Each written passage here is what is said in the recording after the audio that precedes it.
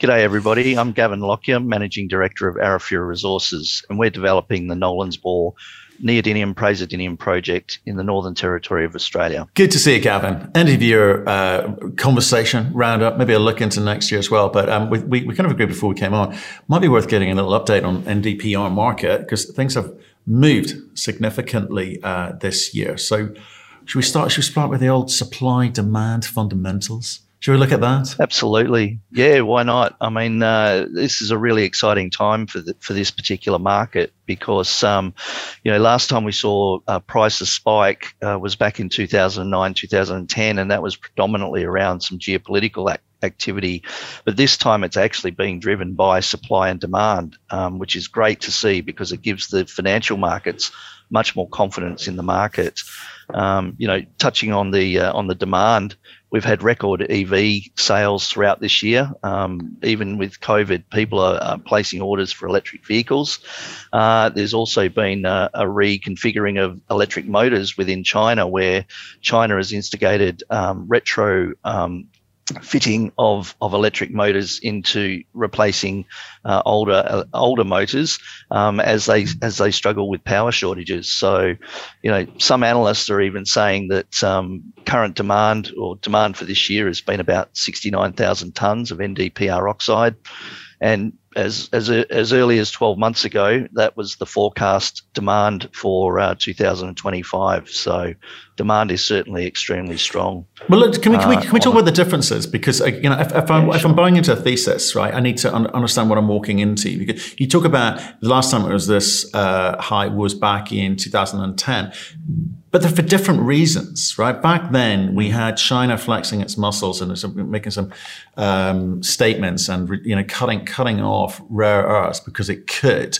This time round, it's been driven by fundamentals, and those are two very different drivers, right? Because I don't want to walk into a kind of spiky thematic here. I want to understand that this has got a ways to run. So, just in terms of those fundamentals and looking forward, am I to believe that NdPr will, the demand for NdPr will be consistent moving forward? I believe so. I mean, the demand is growing strong, as I said. But on the flip side of that, and what is completely different to 2010 when the last spike happened, was on the supply side, China had the capability to simply flick the switch and bring more supply into the market. What we're finding now is that China is starting to import more and more material from other countries for processing inside China, simply to meet China's own demand requirements. Don't forget, China's got some pretty ambitious electric vehicle aspirations as well. So most analysts are saying within the next 2 years, they'll become net importers of material. Right. So you've got China's also cleaning up its environmental policy in terms of minimizing impact of some unsustainable mining operations. It announced just last week or last month actually that it's consolidating the 6 big firms into 2 large firms, China Northern and China Southern, basically, together with a lack of material coming across from Myanmar. So you've got this real demand supply dynamic at this point in time driving prices up, which is great to see, because as I said, it's good to see them growing sustainably. It's been a steady growth throughout this year, and it's been sustainable, which is fantastic. Right, and all this demand is coming, and people attribute all new demand to electric vehicles these days. It seems, but there's other industries as well that NdPr feeds into. I mean, again, for the beginner, it's just kind of worth understanding where the demand drivers are coming from. Yep. Well, it's basically e-mobility, so your electric vehicles, but it's also renewable energy. So large offshore wind turbines need about 150 kilograms of neodymium praseodymium magnet in each wind turbine. And as post-COVID reform starts to come in, with much of the EU looking towards e-mobility, renewable energy, cleaner energy technologies, the demand for rare earths, or neodymium and praseodymium in particular, is growing substantially. And you've got the auto sector in particular is really, really driving the phasing out of ICE engines, and so they're starting to set their procurement strategies now for longer term. Do you think it feels like the analysts have kind of got this wrong, because it was a case of, forecasts suggested that, we'd be looking at 2030, et cetera, for the, real meaningful growth. But it seems to have accelerated somewhat. Is that entirely down to COVID, or was it just the analysts not quite calling it right? Look, it's probably a little bit of both. COVID highlighted an issue that was always in the marketplace. When the magnet factories closed in China, many car makers had to stop production simply because they couldn't get rare earth magnets. And so that highlighted a situation, but it resolved itself throughout the last 12 to 18 months. But then again, now has popped up the issue with the semiconductors. So again, car manufacturers have had to halt production due to the inability to source a very small costing piece of machinery or software that is critical to the operation of that vehicle. So semiconductors and rare earth magnets are probably make up 0.1% of an electric vehicle, but without them, production stops. And so COVID probably amplified a situation that was already there because of the disruption to China. I think there was unprecedented growth in electric vehicle sales throughout this year, which has also put pressure on supply. And then you've had supply constraints coming through as China's, cleaning up its industry and consolidating. So it's a combination of all of that. It's kind of interesting. I was speaking to a group last week with, I think it was to do with platinum and palladium and so forth, and we were talking about issues around substitution, and also the fact that because of the chip shortages, it was affecting the ability for car manufacturers to actually deliver on time, and they were even having to question where they delivered to, and where they were using product at the higher end or the lower end. And with you guys with magnet, well, the NdPr is predominantly magnets for cars. Are you seeing any sort of slight faltering in terms of that those demand numbers? Not at all. I think the auto sector is scrambling, to be perfectly honest. At the moment, they've been caught short a little bit through the semiconductor and also the NdPr supply disruptions. They have been focused historically on their battery materials, so the lithium, cobalt, graphite. Most of them have procured or secured supplies of that material, and that's understandable because the battery is about 30% of the cost of an electric vehicle. But again, if without the microchip and without the rare earth magnet, you don't have a vehicle. It just won't. It's not as efficient. You talked about substitution there. Well, yes, you can substitute out rare earth magnets, but it'll be a less efficient technology that you'll be using, which impacts the size of the battery, the weight of the car, and therefore the distance in which it can travel. But don't you think that's kind of inevitable? Because we seem to be rushing headlong into, everyone diving into all cars must be electric. Everything we're hearing from nickel, copper, graphite, lithium, well, apart from lithium, is that we need everything that we can produce. And if we're designing all of these products into all vehicles, it's going to become problematic at some point. We come to some sort of supply crunch, and then pricing becomes an issue. So lower end vehicles surely need some degree of substitution to their designs, don't they? Look, it possibly will, but I think what you'll see is that rare earth magnets will get substituted out of those other industries where they're not critical. For instance, an electric drill.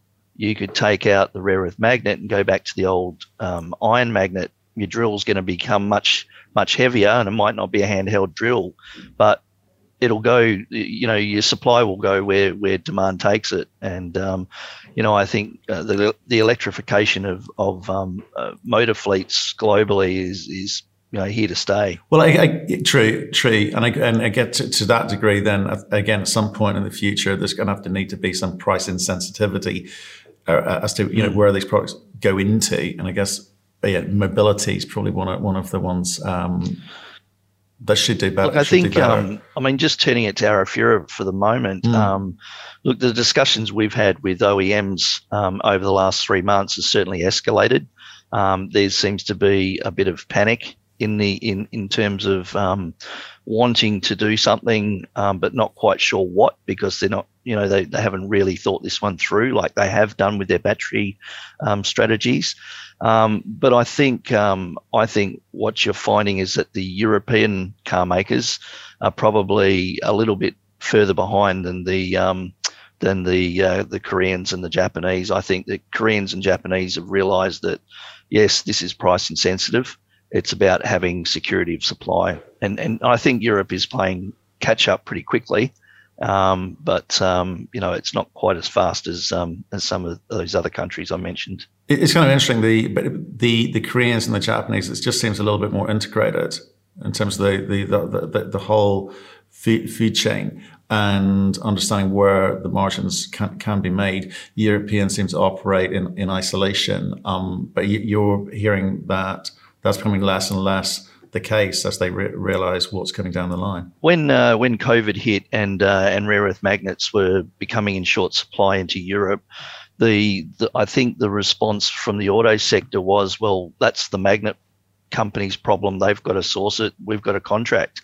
But when the magnet companies started saying, well, we can't source it and we're not honouring that contract, suddenly the automaker realised they can't just bully these groups around, and really now starting to look into their supply chain and realising that they need to step in and they need to be part of the solution. But if I look at some of the conversations we've had in the past, right, we've had some good conversations this year about where you're at. Maybe we should finish off the conversation in a second with regards to where you're at. But you've talked about the desire to look to Europe, look to the US, rather than insert yourself in some way into the Chinese supply chain, or quite frankly, even the Koreans and Japanese supply chain. So, what's your view of the way that the Europeans are tackling this? Are they going to move quicker? Because they only just started looking at it like it's new news. Are they going to have access to the capital that they want? There seems to be a lot of grants and funds floating around the EU. I can't speak to North America. But do you expect them to kind of get accelerate that process next year? Oh, look, I think it'll be before next year. They'll have to do it before next year. And look, all the meetings we're having at the moment, and your question was specifically around Europe, the OEMs are certainly becoming a lot more active and a lot more, I guess, aggressive in terms of wanting to do something. In terms of, is there capital around? You just saw, I think there was a company, I think Volkswagen have just recently, Stellantis actually in Europe have just invested into a project, a lithium project, I think. So there's certainly capital around for the right projects. I think the European banking sector and the government export credit agencies are certainly aware of the situation, and I think government and ECAs have actually been trying to push industry a little bit along in this way. So I think the capital is there. I just think it has to be unlocked. And as you know, projects like ours need capital. Well, you need a lot of capital, right? So, I mean, where are you with your conversations? You've been having lots of conversations this year. Obviously, domestically, there's some. You talked about $300 million available to you, but really you need to dip more than dip your toes into Europe. You need to get some level of commitment from a partner or partners there. So how are those conversations going? Look, at the moment, we've got lots of discussions going on with end users and potential customers. But, I would have to say that probably 10 of those many customers would have certainly advanced term sheets with pricing included, volumes included. And if we were to execute every one of them, we would have sold 260% of our production. So it's a matter of which one's coming first. The other interesting thing that's really been coming to fore of recent months, probably especially this last quarter, has been that those OEMs are now even actually starting to talk about potential strategic equity placements into Arafura.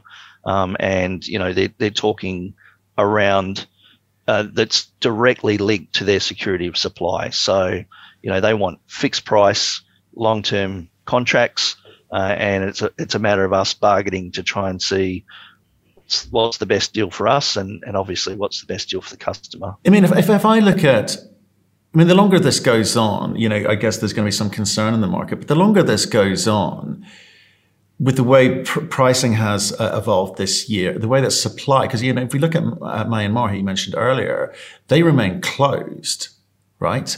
And they're a big contributor to this. And the longer that remains closed, the better it is for your discussions with these guys, because these kind of moments dramatically change the economics for the OEMs and the like. So they probably want to get this closed as quickly as you do, I suspect. Look, when we started this, some of these offtake discussions, we were talking about a range of pricing mechanisms in there. We needed price protection on the downside.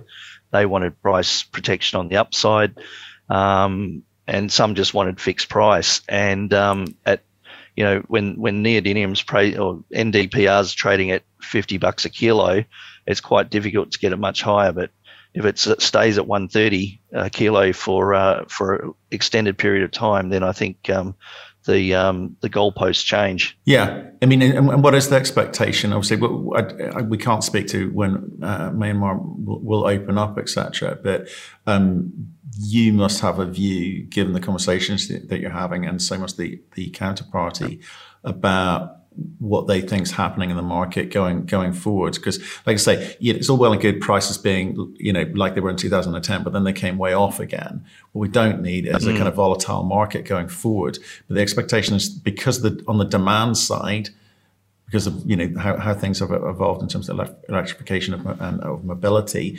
that 130 is a reasonable number to be working off of. Or are there discounts being applied? We've got a range of pricing mechanisms, and it'll really come down to what we're prepared to give up and what the offtake is prepared to give in exchange for that. So, I'm not going to answer clearly one way or the other, but I think it's fair to say that we're talking about a range of pricing options and it depends on the customer too, as to what that might be. Now, if one party comes to the table and they've got a really good deal, then the others might miss out unless they can trump that deal. Right. I guess what I'm trying to understand, and what I'm trying to help people understand, is a little bit more about the NdPr pricing, and more importantly the supply side, because that's going to, if obviously production opens up. We've seen various projects claiming to be able to produce. And obviously more product means cheaper pricing. So, are you sensing that the discussions that you're having will end up somewhere in and around the $100 mark, or that we are super peak pricing now and it's going to come way off and fall away? I think long term we'll be looking at something 100 plus. To be honest, okay. I think we'll probably see a spike early next year. But I think longer term, it could be around the 120, 130 mark, somewhere around there. Okay. I think that's pretty reasonable for everybody concerned. Okay, and I guess that helps people understand a little bit more around the economics if they care to do a little bit of work. So big moments for you next year are going to be, one, making some sort of decision around a strategic partner, whether it includes equity or just offtake or whatever. You'll let us know. But what's the timing of that? Look, we're targeting FID second half of next year. In fact, the third quarter of next year. So by implication, before we get to that point, we're going to need all of those things you mentioned and more. So we'll need offtake, we'll need have lined up our equity, whether it be strategic equity and or a wider equity component. We'll obviously need to have our debt structure locked away. As you said, we've got 300 million from the Australian government. We would like to get, similar numbers from other countries and their export credit agencies. And obviously we've got to complete the front end engineering and design, and that will ultimately lead into a fixed price EPC contract, so we can start construction. We're hopeful that the wins are behind us, and if we can hit the ground running in 2022, there may even be an opportunity to start bringing forward some of our on-ground work and start some early construction work on site. So that would be an outstanding result. Okay, I think that answers the question I was going to ask you. So, Gavin, thanks for the catch up on what's happening in the marketplace, and also thanks for coming on for an end of year roundup. We'll catch you early in the new year, see how things are moving, and indeed, whether you do start some early works. That'd be interesting and very indicative of how confident you are. So, have a great Christmas. We'll see you next year. You too. Thanks for having us, and Merry Christmas to all your subscribers.